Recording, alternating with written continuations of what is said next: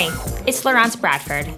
Welcome to Season 2 of the Learn to Code with Me podcast, where I'm chatting with people who taught themselves how to code and are now doing amazing things with their newly found skills. Want to get into the most selective coding bootcamps? Check out Flatiron School's Bootcamp Prep course. With over 70 hours of curriculum, you'll go from code newbie to acing the bootcamp admissions process. For a limited time, access the course for free. Head to flatironbootcampprep.com today. Zojo is a development tool for creating native apps for desktop, mobile, web, and Raspberry Pi. Zojo offers lots of resources to help you get started learning modern programming.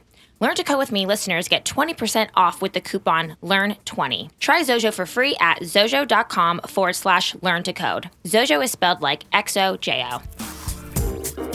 Hey listeners, welcome to the Learn to Code with Me podcast. I am your host, Laurence Bradford.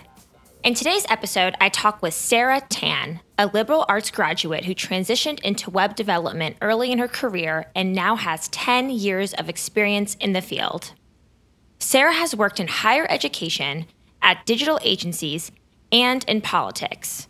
But most recently, Sarah went back to school to get her MBA.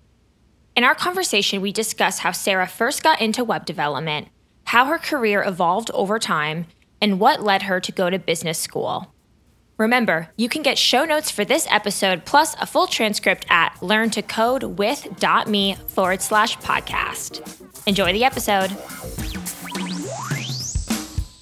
Hey, Sarah, thank you so much for coming on the show. Hey, Laurence, great to be here. Could you introduce yourself really quick for the audience? Sure. So I have a bit of a mixed background, personally as well as professionally. I'm originally from Singapore, and then I went to school in the US. Then I worked there for a little bit, and now I've been in the UK and London for about 5 years. And then when I was studying in the US, my major was linguistics, which doesn't sound, it's not a tech degree. But when I was studying in university, I was working at the Student Help Center, and that got me kickstarted on a tech degree, on a tech career. And that's basically how I sort of worked my way through using my non-tech major into being a web developer, working in universities and for agencies. And now I've just finished my MBA. So I'm sort of starting a kind of a second career in tech, but not coding per se. Yes, that is so awesome. And I was saying to you before we hit the record button, I was on your LinkedIn and going through everything you've done in the past, and it's just so impressive. There's so much different kinds of experience you have to pick from, and I think you really probably have something that could be relatable to almost anyone listening because you've worked in academia, you've worked as a web developer, you've worked in politics, and it looks like you've even kind of run your own consulting business right now, so we'll definitely get into all that. I want to mention, though, before I forget, I did actually not realize you were from Singapore, and I did my entire senior thesis in college on Singapore's economic development in the, I'm spacing now. I think it was specifically in the 50s and 60s. Oh, okay. Yeah, that's a really interesting time period for the country. Yeah. Oh, I've been to Singapore. I was actually trying to work in Singapore at one point, so I huge fan of Singapore. Anyway, that's a little bit unrelated there, but just wanted to throw that in. Okay, so when you first got interested in technology, it was through working at the help center at your college. Could you explain that a little bit more? Yeah, it was this was 2001, and people, not everybody had a laptop, right? So there was a computer center in college, and I got a work study job there, and it was based on, I hadn't done that much in tech. I think I literally had built a website with cat photos on it in the AOL days. But they were so into taking people who were just willing to learn, right? People who may not have had any kind of tech background. So in that sense, I had a little bit more than most. And then it was saving data off of floppy disks, corrupted data, senior theses, printer jams, really basic kind of IT kind of stuff. And then I got an internship through the college webmaster. And so I specialized in web, and I had 2 internships over 2 summers when I was an undergraduate. And that's what really got me going. So I worked part-time during the school year, then full-time over the summers. And I was just reading a lot of blogs. I did, lots of reading on CSS, which was new at the time, and just did stuff, right? Which is still how you learn now, right? You still learn by doing. But there was a time when I had lots of dedicated hours to learning the sort of employable skill that I've had. Yeah, it's so funny. I'm thinking back when you're telling that story. I remember in college thinking like I didn't have a lot of time. And now when I look back at me, like at my time in college, I'm like, oh my gosh, I had nothing but time. Right. And I learned when I first began teaching myself how to code, it was not super similar, but I was living by myself in Thailand and I had a job. That's all I had. Like I literally had like no family and friends. So I actually had a ton of time outside of work. And that really allowed me to like dedicate tons of time to learning how to code and build websites and whatnot. So in any event, when I was going through your LinkedIn, one thing that I thought was so interesting, I saw that you wrote your college thesis on HTML in the context of natural language change. Yeah. So what was, because you said you were a linguist major, so then you kind of combined like the web and HTML. Like, if you maybe, I don't know, it was a bit ago, but if you could recall what was that like? Yeah, I mean, it's kind of an interesting topic even now. It's a little bit outdated, but regardless, so HTML, just because of the way that the web developed, with Tim Berners-Lee and the browser wars of the 90s, there was a lot of one-upmanship, and browsers essentially drove the development of the language. So HTML ended up evolving in this very fluid way, which is how natural languages evolve. If you look at, Beowulf in Old English to Shakespeare to modern English now, there's a clear continuum, but also it doesn't happen because someone says, okay, now we're going to go to English 3.0, and then in 100 years we're going to go to English 4.0. But that's how most computer languages actually develop, right? Like Python or Perl or JavaScript, they're actually versions, right? ECMA script 6. So I was just comparing the difference in how HTML, being a computer language, still developed in a way very much like natural languages, as opposed to in a versioned way. That's like the coolest thing ever. Actually, when I read that, because I read it on your LinkedIn, I wasn't really sure what it meant, and now that I hear you explain it, that's like completely fascinating. Like the comparisons, and no, you're so right. Like you think of. Well, with English language, I just think of like all the slang terms that come out or that get put into use. And I always find myself like Googling like a word I hear in this song or some YouTube video. I have no idea what it means. Yeah, I can tell that I'm getting a little bit old, like the more that I have to use Urban Dictionary. Oh my gosh. So yes, I was going to say that. That's yes, all the time. I'm like, what does this word mean? Like, I think I know what it means, and then I'm usually totally wrong. I'm like, or maybe not totally. I'm a bit wrong. I'm like, oh, okay. All right. That's what that means. Anyway. Okay. So that's super interesting. And then after college, it looks like you went back to school and of course, just most recently with your MBA, but you studied a few things, right? Yeah, I have a bit of excessive education if you look at my resume.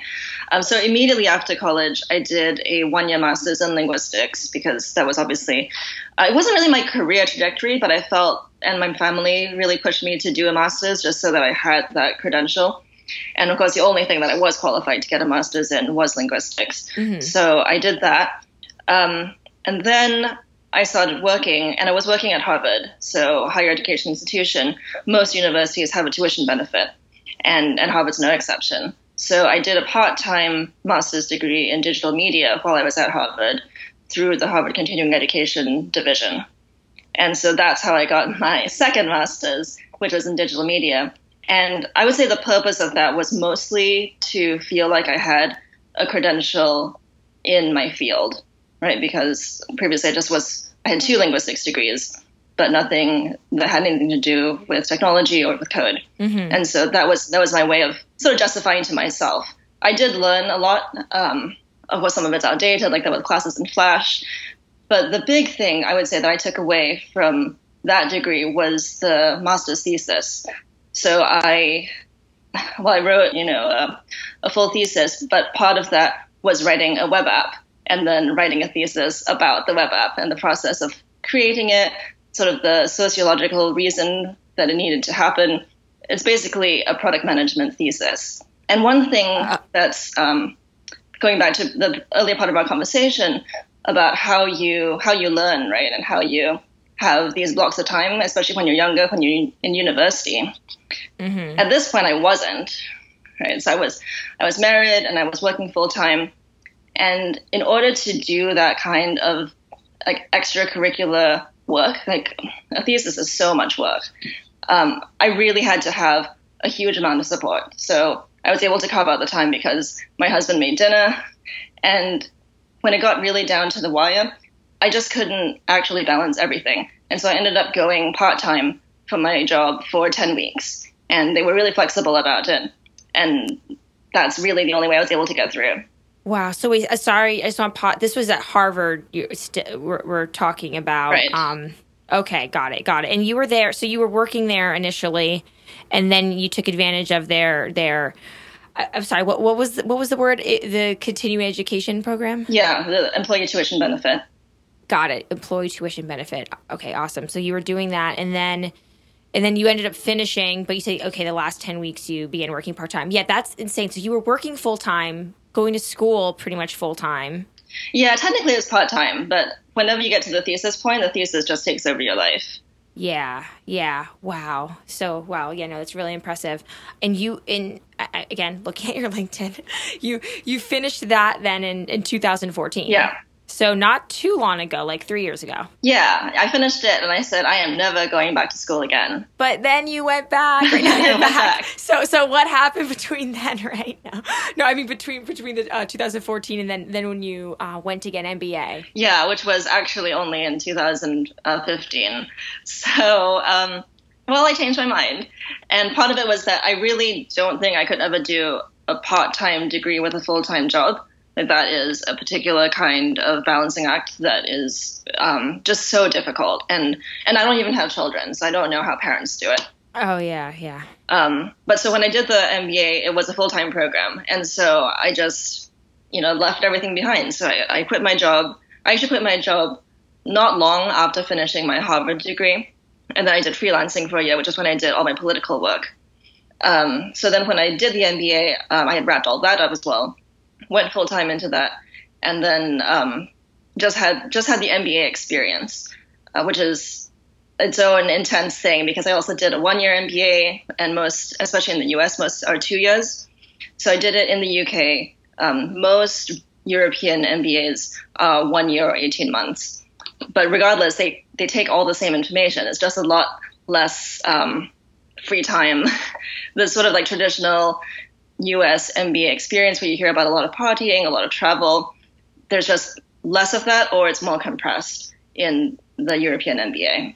Yeah, I'm really not too familiar with European MBAs. And I'm not even super familiar with MBAs programs in the US, but I do think I think it's super interesting. I'm sure there are people listening who either have an MBA right now but want to start working in tech, mm-hmm. or work in tech and are considering getting an MBA.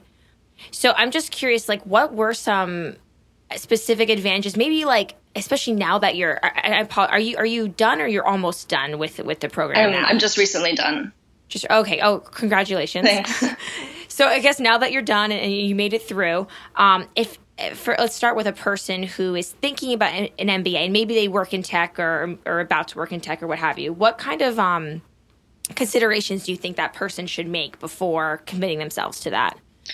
I think the first thing is obviously what you want to get out of it.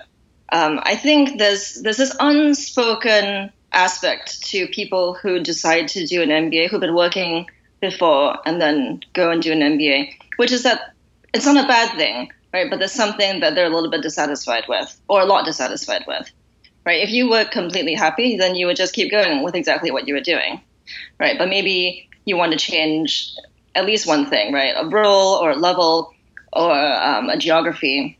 And everybody who goes to do an MBA wants some kind of change as a result, right? Obviously, it's a big investment, whether or not you're paying for it completely yourself or you're sponsored by a company. And so I would say make sure that the MBA, as much as you can ahead of time, is the right way to make that change. Because, for example, for a long time I was looking at going into product management. And I still kind of am interested in it. But right now, I think immediately post MBA, and we can talk about this in a little bit, that's not my immediate next step. But for going into product management from development, it seems like it's not that much of a change, but in order for people to give you a chance, that's what you really need. And it's much easier, especially in retrospect, to make that kind of change internally. If you're going from a developer to being a product manager in the same company, people already know you. People will give you a chance and they'll give you that training and mentorship. Trying to get that when you're coming in brand new from outside the company is a lot more difficult. So an MBA can help in lots of other ways, but getting an in to a brand new role is not necessarily one of them. Sit tight, podcast listeners. We're taking a quick break to hear a word from our sponsors. Flatiron School's online web developer program equips you with the skills to get a job as a developer, guaranteed. You'll learn to code with real developer tools in a rigorous 800-plus hour curriculum that covers the programming languages you'll need on the job. Flatiron's 98% job placement rate and their job guarantee mean you can change careers with confidence. Flatiron is offering Learn to Code with Me listeners $500 off your first month of the program. Head to flatironbootcampprep.com to start learning to code and to redeem the discount when you apply. Again, the URL is flatironbootcampprep.com. Not ready for a coding bootcamp but still want to learn how to code? Dive into JavaScript, Ruby, Swift, and HTML and CSS with Flatiron School's free online courses and certificate programs. Zojo is a cross-platform development tool for creating native apps for desktop, mobile, web, and Raspberry Pi. With Zojo, you really can write just one version of your app, say, on a Mac, click a button, and have a completely native Windows version too. Zojo lets you abstract yourself from specific platform details so you can focus on what makes your app unique. All apps have completely native controls, even if they weren't developed on that platform. Just use drag and drop to create your user interface in one language to program the functionality. Zojo is perfect for people who aren't programmers by trade, but who learn to program to make their jobs easier. Users also include Fortune 500 companies, commercial developers, IT developers, hobbyists, and students. Anyone who wants to build apps faster. Learn to Code with Me listeners get 20% off with the coupon code LEARN20. Try Zojo free at zojo.com/learn to code. Yeah, that's super. Yeah, it's really interesting. I'm trying to rephrase what you said, but you said getting an MBA can help you get an in for a new role? It will help you position yourself differently, but people are still going to have to take a chance on you, right? In the same way that they will for any new hire, right? You're always taking a chance when you're in the position of hiring someone, right? You do the interviews, and at the end of the day, it's kind of a best guess on both sides. Yeah. So the thing is that if you can do an internal transfer, if that's all that you're looking for, then I would say the MBA is not a cure-all for that particular kind of switch. Yeah. Oh, yeah. No, that definitely makes sense. I mean, the example that you gave, like for a product, someone who is a developer to become a product manager at the same company, they already have like that trust and they already know their peers, and it would probably be easier to make that switch than someone coming from like the outside as a new hire. And I'm just curious, are people in your MBA program, is it like tech specific at all, or is it all kinds of people like wanting to work, I guess, in like leadership and business? It's all kinds of people. The traditional MBA profile is people in finance and consulting, and there's definitely some of that in my program. But my program, the reason I chose it is at University of Cambridge, and it's a little bit more entrepreneurial and a little bit more tech savvy. So it's not to say that the traditional industries aren't represented, but the percentage is a little bit smaller. So I would say it's about half as opposed to like 80%. Interesting. And what, I guess it may be different depending on where a person is based, like US versus UK versus, another country. But what was the application process like? For Cambridge, it's really straightforward. So you have, an actual application. You take the GMAT or the GRE. And then It's a couple of essays. It's all your academic transcripts, and it's a recommendation from I think it's an immediate supervisor who ideally is current, but if you're in a tricky situation where you don't want to let your manager know that you are thinking of leaving, then it could be a previous supervisor. Got it. Yeah, I think that's maybe somewhat similar to the US. I was actually thinking more along the lines of the tests, like the GMAT and GRE, but I know in the US those are the two main ones here. Yeah, and then of course there's an in-person interview if possible, and if it's not possible, then they'll do it on Skype. Yeah. So when you were looking at programs, did you apply to many or only like a handful? I actually only applied to one, and oh wow, it just turned out that I got in. I did sort of leave a little bit of room for hedging, so I applied quite early. And if they hadn't accepted me, then I could have used the opportunity to apply for others. But Cambridge was my top choice because of a lot of the reasons that we just mentioned about the representation of other students. And so I was lucky that I got in. Yeah, awesome. Yeah, congrats on that too.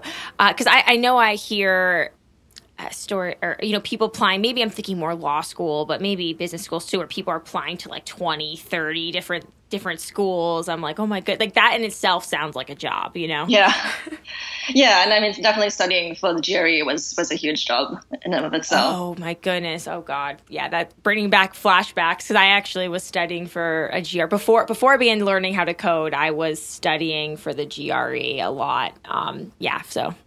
Bringing back memories. In any case, so while I think it was this last summer, you interned at Google then. Yeah, just this past summer. So that ended a couple months ago. Awesome. So what was that like? What did you do there? How did you get there? Yeah, so during the MBA, especially the Cambridge one, it has a couple of opportunities to work for different companies. And I don't know if it's by luck or a little bit of planning, but I ended up working for pretty big tech companies doing non-tech things. So I did a consulting project for Salesforce, and then there was an internship at Google. And by coincidence, they ended up being a little bit similar in terms of topic. So it was sales operations, looking at particular sales teams at both companies, analyzing their processes, and then seeing how they could be more efficient so they could spend more time with clients and then use that time more effectively. And a part of it was an experiment that I wanted to do personally to see, okay, I came from a tech background. I've been working all my career in programming, right, in like really heavy tech. So like how far away did I want to go? Like, did I want to use the MBA as an opportunity to go into something like consulting, strategy consulting, where you don't need any kind of tech background? Or did I want to go part way? So these two projects were an opportunity for me to go to tech companies in the sales side and see like how much of that tech culture carries over and how happy am I in those kinds of projects. And so what I learned from it is that I was able to apply a lot of my systems thinking, a lot of my logic and procedures and process into those kinds of projects. But the culture is totally different, right? The culture of a sales team is really different from the culture of an engineering team. And at heart, I still really am an engineer. Like I still want to wear nerdy hoodies. Like I have an XKCD hoodie, and like I just enjoy that people get those kinds of references, or just making comparisons to code or to just like jargony things like functions. And in a sales team, that's just not their lingo.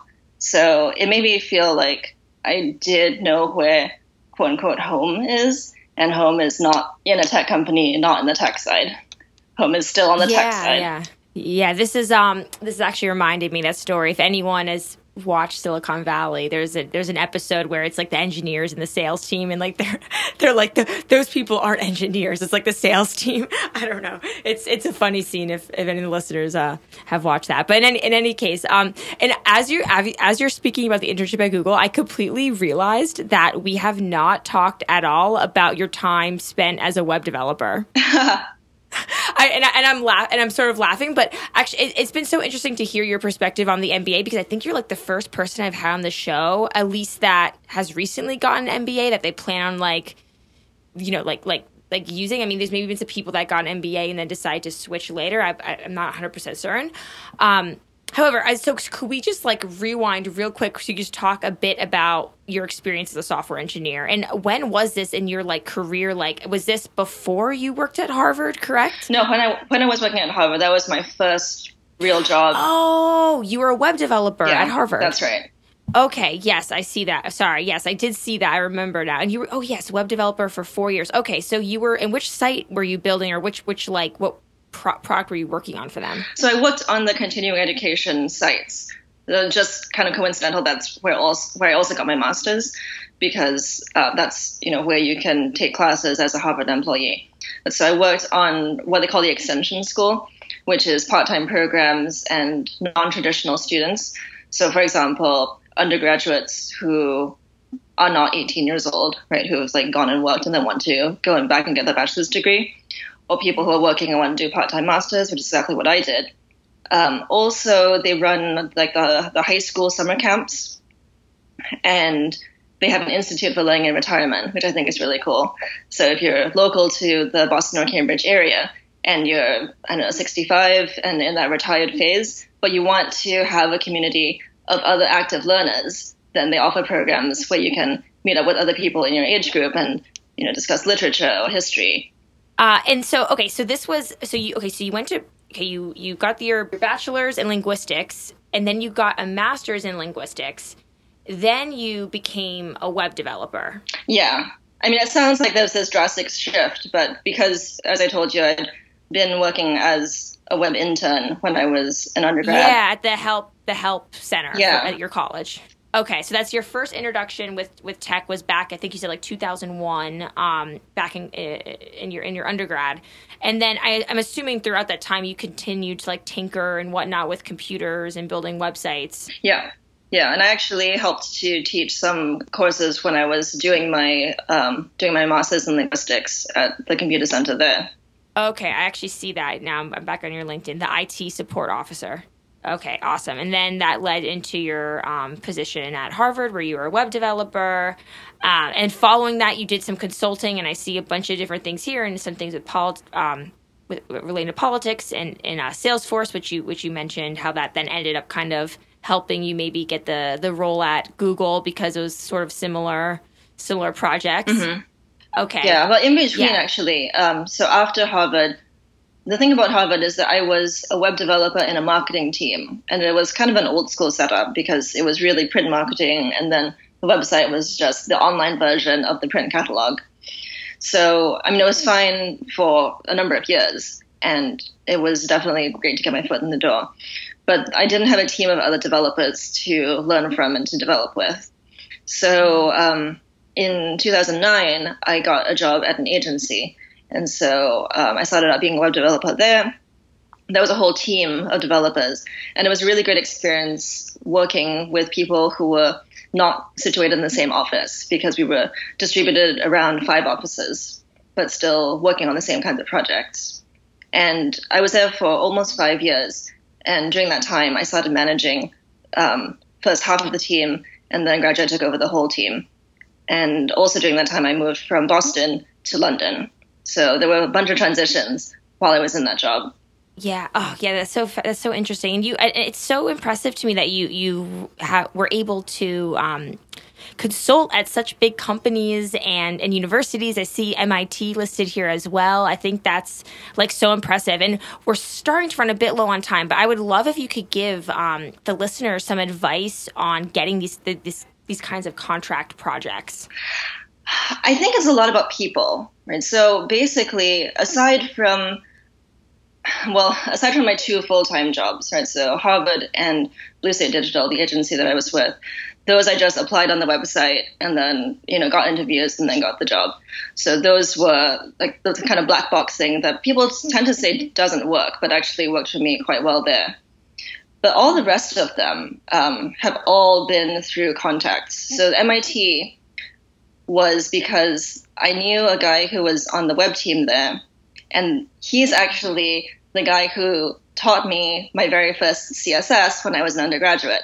So he moved from my undergraduate college to MIT. And then in that time, I had, gone to a few different places, ended up also in Boston. So we reconnected, and he said, hey, I've got this website project. Do you want to work on it?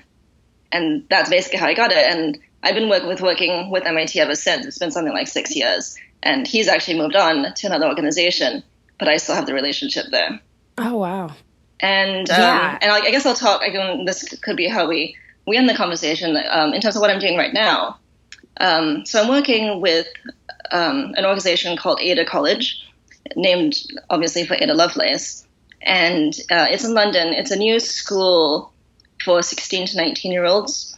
And in addition to the regular educational curriculum, the math, the English, the physics, it also teaches digital skills. And so I'm helping them out with basically everything web. It's a school, it's a full school, but it's also kind of in startup mode. So in that way, I don't have sort of an official job title, but I'm helping them with the website redesign and sort of digital operations. And the way that I got that is that I went to a Harvard alumni networking night in London in maybe January of this year, so almost a year ago, and randomly happened to bump into the CEO of the school. And so we started talking, right? I said, like, who are you and what do you do, vice versa. And it just so happened that I had heard of the organization maybe 2 weeks before. And I'd done a little bit of research because it's a really interesting proposition, right? It lines up so much with everything in my background, with education, with women in tech, with general diversity initiatives.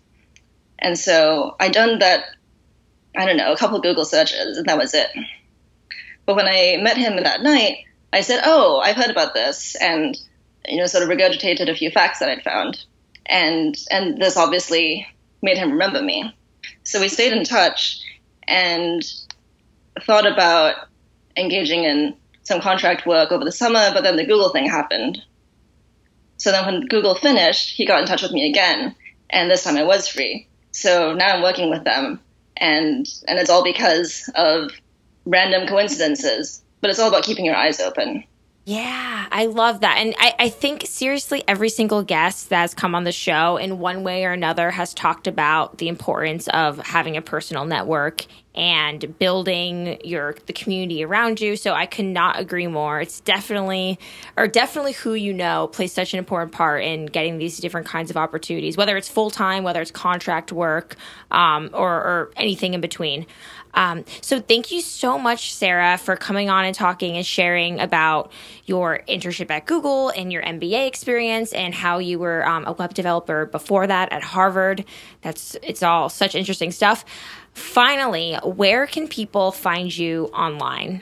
Well, we've mentioned a few times this call. I think LinkedIn is really a good place. And then I'm also on Twitter. It's hard to spell. Wisdom, WISTDOM. Awesome. Wisdom. Okay, great. We'll definitely include that in the show notes and other links that you mentioned on the call. Thank you again for coming on. Thanks, Lawrence. It's been a pleasure.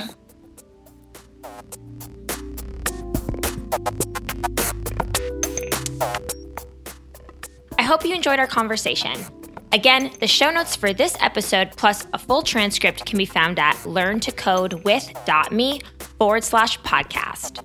If you're listening to this episode in the future, simply click the search icon in the upper navigation of the website and type in Sarah's name. It should show up right at the top of the results. If you like the Learn to Code with Me podcast, make sure you leave a rating and review in whichever podcast app you're tuning in on. Seriously, your feedback helps the show so much. I really appreciate it. Thanks so much for tuning in, and I'll see you next week.